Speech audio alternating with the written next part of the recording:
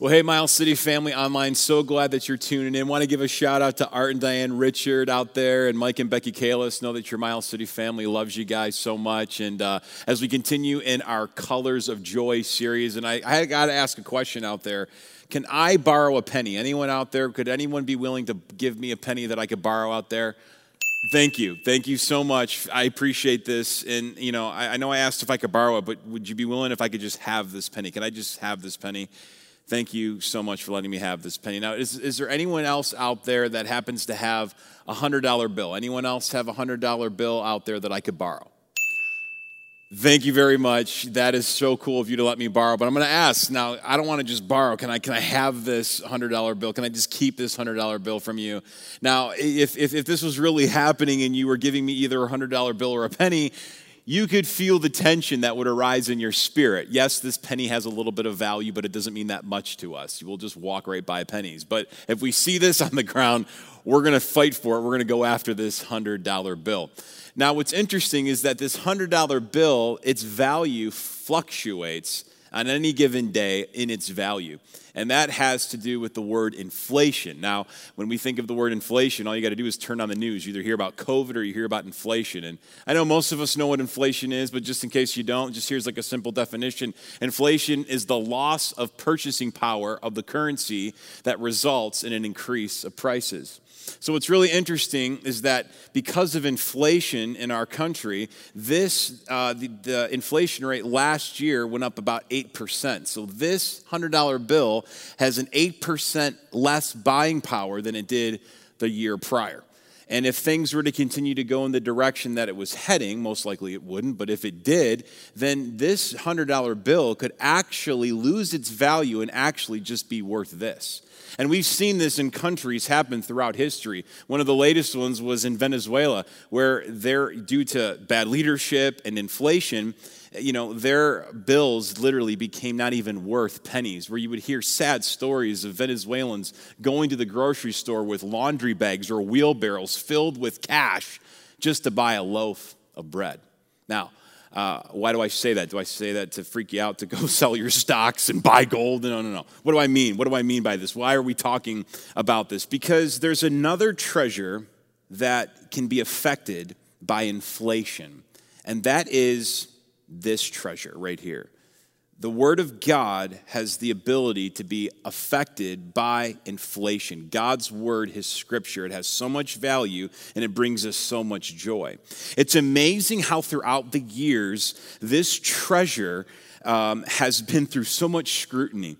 And because it is such a treasure, it has become a threat to the enemy. He despises this and has, for thousands of years, has tried to destroy this, get rid of it, burn it, use other world leaders to erase it time and time again, all throughout world history. I mean, the stories, if you look through church history of how this has been preserved is just unbelievable. I don't have time to go into it. But even to this day, there are parts of the world like North Korea where if you're caught with this treasure, you will be imprisoned, you will be put into a work camp, even to death. That will happen to you or to your family just because you're holding on to this word. It's a treasure. But to the enemy, it's a threat. However, what's been annoying for the enemy is that in other parts of the world, no matter how much he tried to burn it, erase it, and destroy it, it still stays true. It still stays strong. There's still freedom in it. And there are parts all around the world, like here in America, where it's okay to have this treasure. It's okay to read this treasure. You're not going to go to prison for reading this treasure right now. And so because of that, the enemy is not dumb, and he is conniving and sneaky and is scheming. And so what he's done is the enemy has used the inflation, the spread of God's word, as a tool to deflate God's word. What do I mean by that?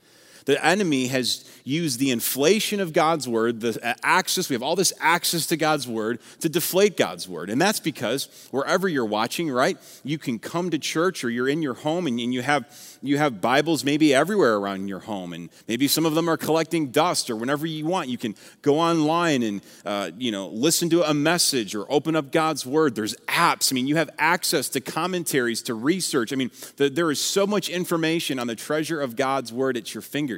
There's so much access. But the enemy has used that to numb us to not actually access the book, to not actually dive into the book. He's used that to keep us away from the book. Because, let's be honest, right? In our nature, we want what we don't have. But once we have what we didn't have, then it loses its luster, it loses its value and its treasure to us. But when you think about people in North Korea right now, when you hear the stories that when someone was able to rip a page out before it was taken from them, and then they're grabbing onto that page, literally consuming it, literally putting it in their mouth to hide it, and then taking it out to then memorize it, man, it is a treasure for them as they memorize God's word, which brings up another point. The enemy has used the inflation of God's word to reduce the memorization of God's word. The enemy has used the inflation, the spread of God's word to reduce the memorization of God's word because we have so much of it. It's like, well, why do we really need it? Why do we really need to memorize it and hide it into our hearts? Now, what I want us to do as we close out the book of Philippians chapter 1, just this chapter in Philippians, I want us to go back and just remember Paul writing this in jail, in chains. God breathed in him, breathed in him, inspired in him. And then after he wrote it, then the letter began to circulate into the church of Philippi, and then it began to spread. And we have to remember, they didn't have a bunch of copies of this. There wasn't the printing press going around. Most of the people, if they had a chance and they actually had the scroll in that church, they would then read and people would hear. But a lot of times, people didn't have that scroll, so they would go to the different church, get to hear the message, they would memorize it, and then bring it back to other churches. Because a lot of times, right, people back then couldn't read or couldn't write. And so I imagine, I want us to picture, the early church, maybe hearing the Philippian jailer reading this letter for the first time, or Lydia, the businesswoman, the church leader, reading it for the first time to the church and them absorbing this. And so I asked our staff last year I challenged them for us to memorize the book of Philippians, and it was intense. And so I asked Susan, one of our kids directors, to come and to just recite by memory Philippians chapter 1. And we're no gimmicks here. She's not reading from a teleprompter, okay? This is going to be legit. As she reads this and recites this to you, I want you to just don't open up God's word. Don't flip to it. Don't open up your Bible. I want you to pretend like you're in the early church. Maybe you can't read. Maybe you can't write. And the only way that you can get a taste of God's word is to hear it out of your ears and then grab it and put it in your mind and put it in your heart. So let's go back in time and just imagine hearing God's word as the only access that we have to it. Let's listen to God's word together. Philippians chapter 1. Paul and Timothy, servants of Christ Jesus, to all the saints in Christ Jesus who are at Philippi, with the overseers and deacons. Grace to you and peace from God our Father and our Lord Jesus Christ. I thank my God in all my remembrance of you, always in every prayer of mine, for you making my prayer with joy, for your partnership in the gospel from the first day until now. And I am sure of this, that he who began a good work in you will bring it to completion at the day of Christ. It is right for me to feel this way about you all, because I hold you in my heart. For you're partakers with me of grace, both in my imprisonment and in the defense and confirmation of the gospel. For God is my witness how I yearn for you all with the affection of Christ Jesus. And this is my prayer, that your love may abound more and more with knowledge and all discernment, so that you may approve what is excellent and so be pure and blameless at the day of Christ, filled with the fruits of righteousness that come through Christ, to the glory and praise of God. I want you to know, brothers, that what has happened to me has really served to advance the gospel, so that it has been made known throughout the whole imperial guard and to all the rest that my imprisonment is for Christ. And most of the brothers, having become confident in the Lord by my imprisonment, are much more bold to speak the truth without fear. Some indeed preach Christ out of envy and rivalry, but others out of goodwill. The latter do it out of love, knowing that I am put here for the defense of the gospel. The former proclaim Christ out of selfish ambition, not sincerely, but thinking to afflict me in my imprisonment.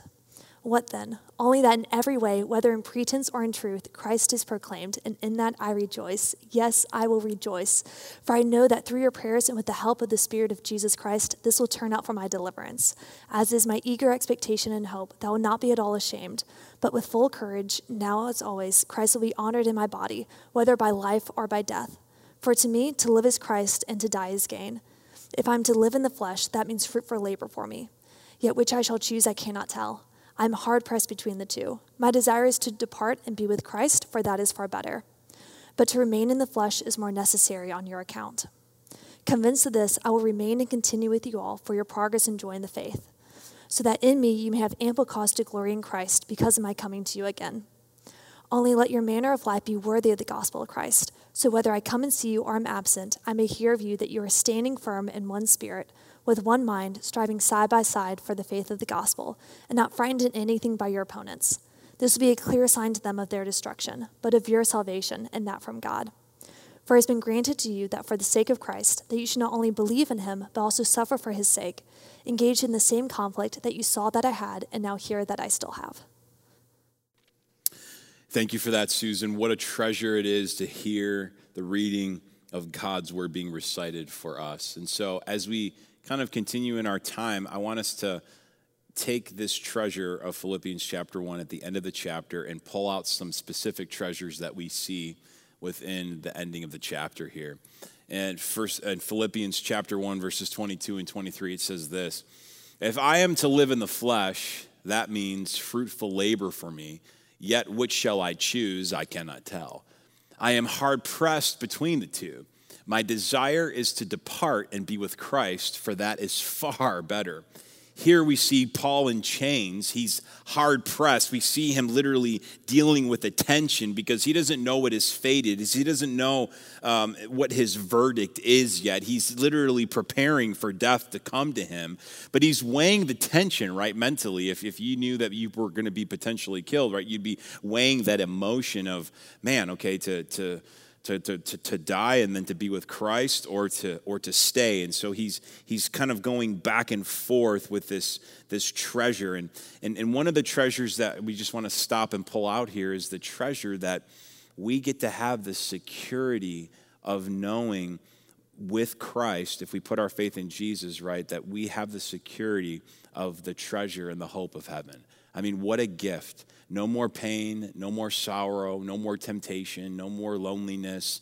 The joy that we have and the security that we have only in Jesus, the treasure of heaven that is awaiting us. What a gift.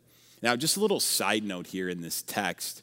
When he says, "My desire is to depart and be with Christ," this is a verse that brings up some theological, eschatological debate. Just a little side note, just for some fun. This brings up the debate of, I don't know if you've ever heard of the term soul sleep.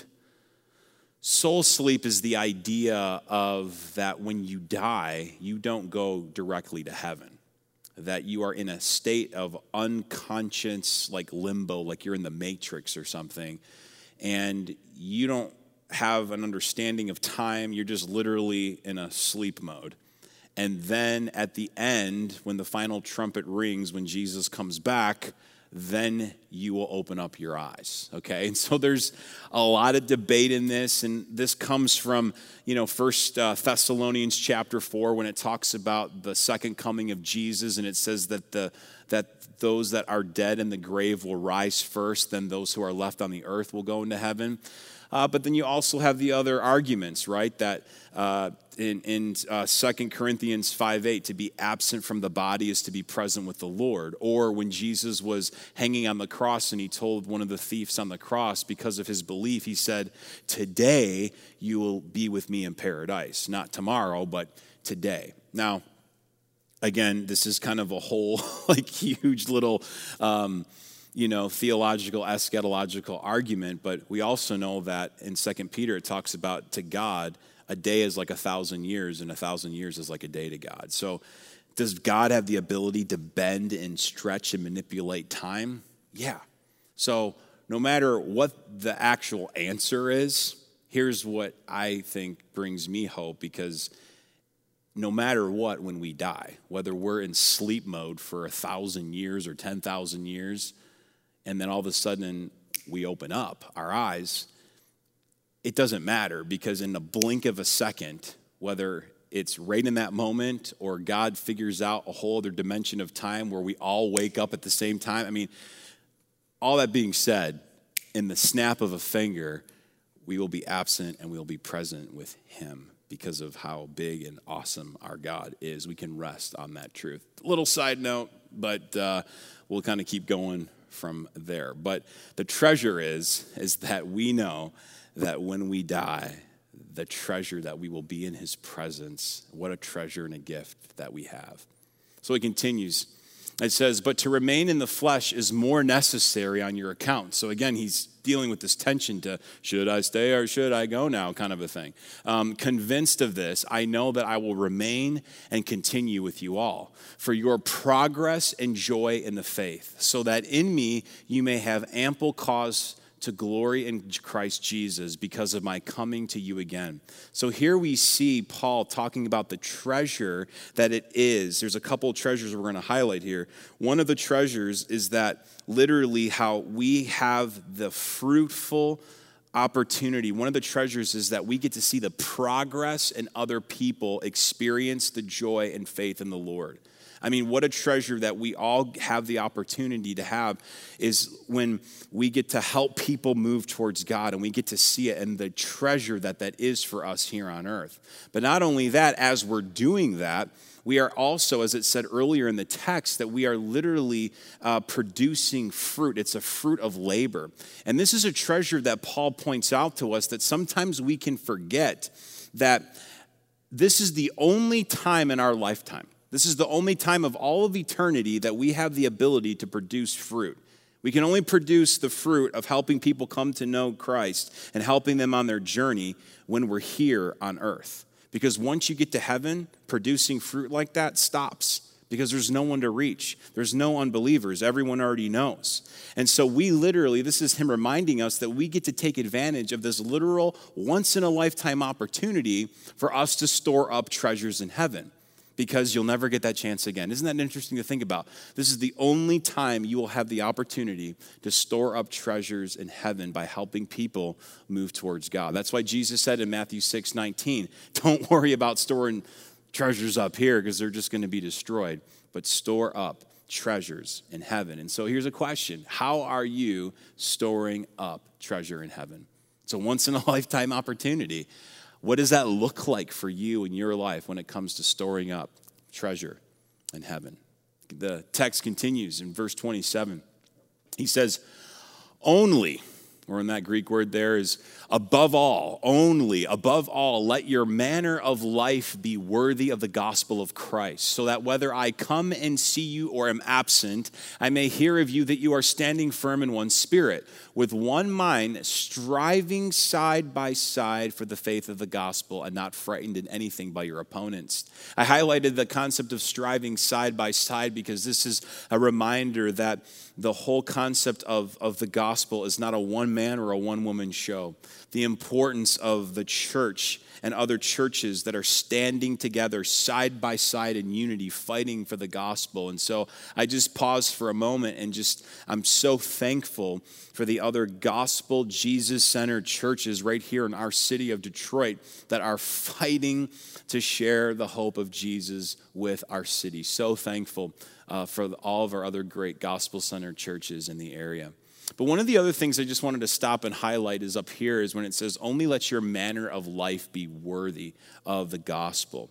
In that phrase there that I highlighted, there's a Greek word that kind of gets looked over with the different translations. And the one word there is this phrase called politethome. Politethome, which is this idea where we get our word politics. But I don't want you to think American politics.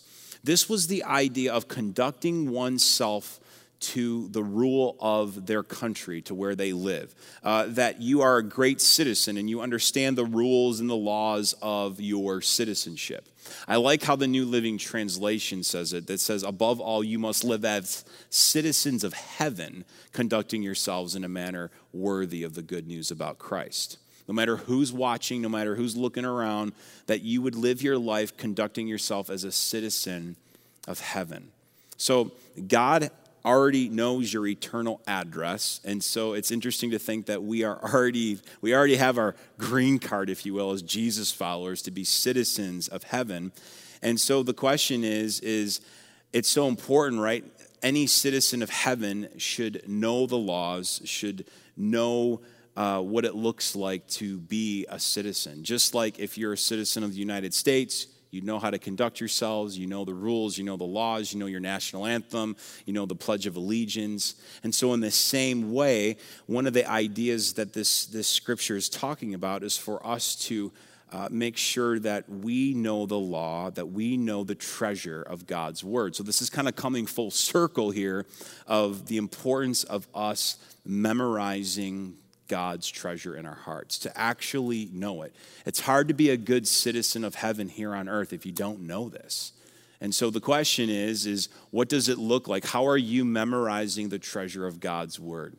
Do you have a specific plan maybe this year? What does it look like for you to start chewing on different pieces and portions of God's word to hide in your heart so that you may not sin against him and that your conduct would be worthy for the gospel of Jesus Christ? I go in like cycles all the time with this. Sometimes I get really good at memorizing scripture, and then it's been like months. I'm like, man, I should probably memorize it. It's just so important for us to do this. And so what I really want to encourage you to do, wherever you're watching, if you're driving and listening, this will be tough to do, so you have to circle back. But I'm going to put up Philippians 1:29. We'll put up Philippians 1:29, and we're going to put it in the New Living Translation. And my hope is that you will memorize this scripture. So grab a note card, grab a pen, and I just want you to write this down. Don't take a picture. Like literally, it's important when we actually write things down, because when we write it down, it helps us to remember it. So here's this Philippians 1:29. To have hidden in our hearts, so important. For you have been given not only the privilege of trusting in Christ, but also the privilege of suffering for him. Write that down, get that memorized. And as you're writing that down, I want to give you a little bit of a context of what this means. It says that you have been given. That word given in the original Greek language is you've been granted, that you've been graciously or generously, that you've been generously, graciously given, granted, all of that put together, the privilege of trusting in Christ. I mean, it's reminding us of the treasure of our ability of actually getting to the point where our wires in our brain cross with our heart to actually surrender our will and trust in Jesus to be our Savior. It's pausing us there, that privilege that we actually understand that. And oftentimes when I read this passage and I think about the privilege it is of me trusting Jesus, I can't help but think about like my neighbors down the street that it hasn't crossed their mind yet. They haven't gotten to the point where it doesn't click for them for some reason. I mean, what a privilege it is for, like, why me? Sometimes I ask God, like, why did you open up my mind and not them down the street? Why me? And so it's this treasure, right? But not only that, we've been granted the privilege of trusting in Christ, but then it says that we've also been granted and given graciously the privilege of suffering for Christ. That seems just like a little weird of a statement, right? Like, when is suffering a good thing? But Paul's reminding us that when we suffer for the sake of Christ, the gift and the treasure that it is to suffer for the sake of Christ. Now, I'm not talking about self-inflicted suffering where you kind of put yourself into that situation, or I'm not talking about you going and standing on the corner with a megaphone telling people, trying to condemn them, and then they're persecuting you and calling you crazy because, if you're doing that, you probably are crazy, just a little bit, because that's not the best effective way to reach people. But we're talking about like real suffering because of your faith in Jesus. And in our context today, it can look many different ways. Maybe for some of you, that means you're just getting made fun of because of your faith in Jesus. Or maybe that means that you're being left out of specific gatherings, or you're being isolated specifically, or you're being excommunicated from your family because of your belief. Constantly the butt of the jokes. Maybe it's you not getting the role at the school play or getting the position on the ball field, or maybe not getting the grade in the class because your teacher knows of your beliefs and is completely trying to deflate you. Maybe it's you not getting the promotion at the job. Maybe it's you literally getting let go and getting fired because of your belief in Jesus. That's in our context. But in other parts of the world, suffering for Christ, and other parts of the world for right now at least, which could change. But right now, suffering means, as we talked about our brothers and sisters in North Korea who literally are in work camps, that means that their families are being separated. That means that their daughters are being raped. That means a bunch of other horrific things, even to the point of death. And Paul is reminding us that as long as we're here on earth, we live and we fight for the gospel to be spread, longing for heaven. And he's reminding us that it's a privilege, if it comes, to encourage yourself in the midst of that suffering, that it is a privilege and it is a joy and a treasure that we get to suffer for Christ. May we keep this passage in our hearts, for when we face suffering, we have this hidden in our heart that will then come out of us at the right time to encourage us to fight through and stand up during our times of suffering. Last thing, if it doesn't make any sense for you to suffer for Jesus, if you don't completely understand or have gotten to the point to believe why Jesus suffered for you. And you might be asking, I don't know why Jesus suffered for me. Here's why. Because all of us can't escape that we've all fallen short and we've all messed up. We've all sinned. And because of that, it separated us from God. And so God wanted to solve that problem. And so he did. And so that's why he sent his one and only son, Jesus, here on this earth. And Jesus came here on this earth to suffer, and he died a criminal's death, a horrific death on a cross, suffering for the sins of the world, including yours and including mine, paying the penalty for our sin once and for all so that you didn't have to or I didn't have to. And so that's why he suffered on the cross, but it didn't stop there. 3 days later, he rose from the dead, and it changed everything, conquering death once and for all to give us hope, to give us life. And the scriptures are so clear that all who call upon the name of Jesus will be saved. If you call upon the name of Jesus and believe in your heart why he suffered for you and rose again for you, that you will be saved. And when that finally clicks, it's a privilege. It's an unbelievable treasure that you get to hold on to for your eternity. And so if you've never understood that or have never received Jesus and called upon Jesus to save you, then man, I want to give you that opportunity right now. So wherever you're listening, wherever you're watching, just close your eyes, bow your head, and just, you can say this prayer of belief to the Father. Just say, Father, I believe. I don't understand it all, but I believe. I believe that you suffered for me, for my sin. Thank you. Just thank him for that. Thank you. Thank you for suffering for me. Thank you for rising again for me. And then just say this, right now, I receive you, Jesus, into my life. Right now, I receive you, Jesus, to be the King of my life. As we continue to pray, my friend, if you truly meant that, the scripture is so clear that you will no longer perish, that you will no longer have eternal suffering, but now you will have everlasting life, a life full of paradise and presence with the one who loves you, with the one who created you, with the one who saved you. Father, thank you so much for the treasure that you've given us with the ability to trust you to be our Savior. What a gift. We love you and we pray this in the power of your son's name, Jesus. Amen. Amen. Well, listen, if you made a decision to receive Jesus as your Savior, we want to encourage you not to walk alone. You can text the word at the number on the screen there, and we would just love to celebrate with you and then answer any questions that you might have. And just want to encourage you through this week, take that verse, Philippians chapter 1, verse 29, get it written down, put it in your car, put it in the bathroom, begin to memorize it, hide it in your heart, because you'll never know when you'll need that verse in that time for your life.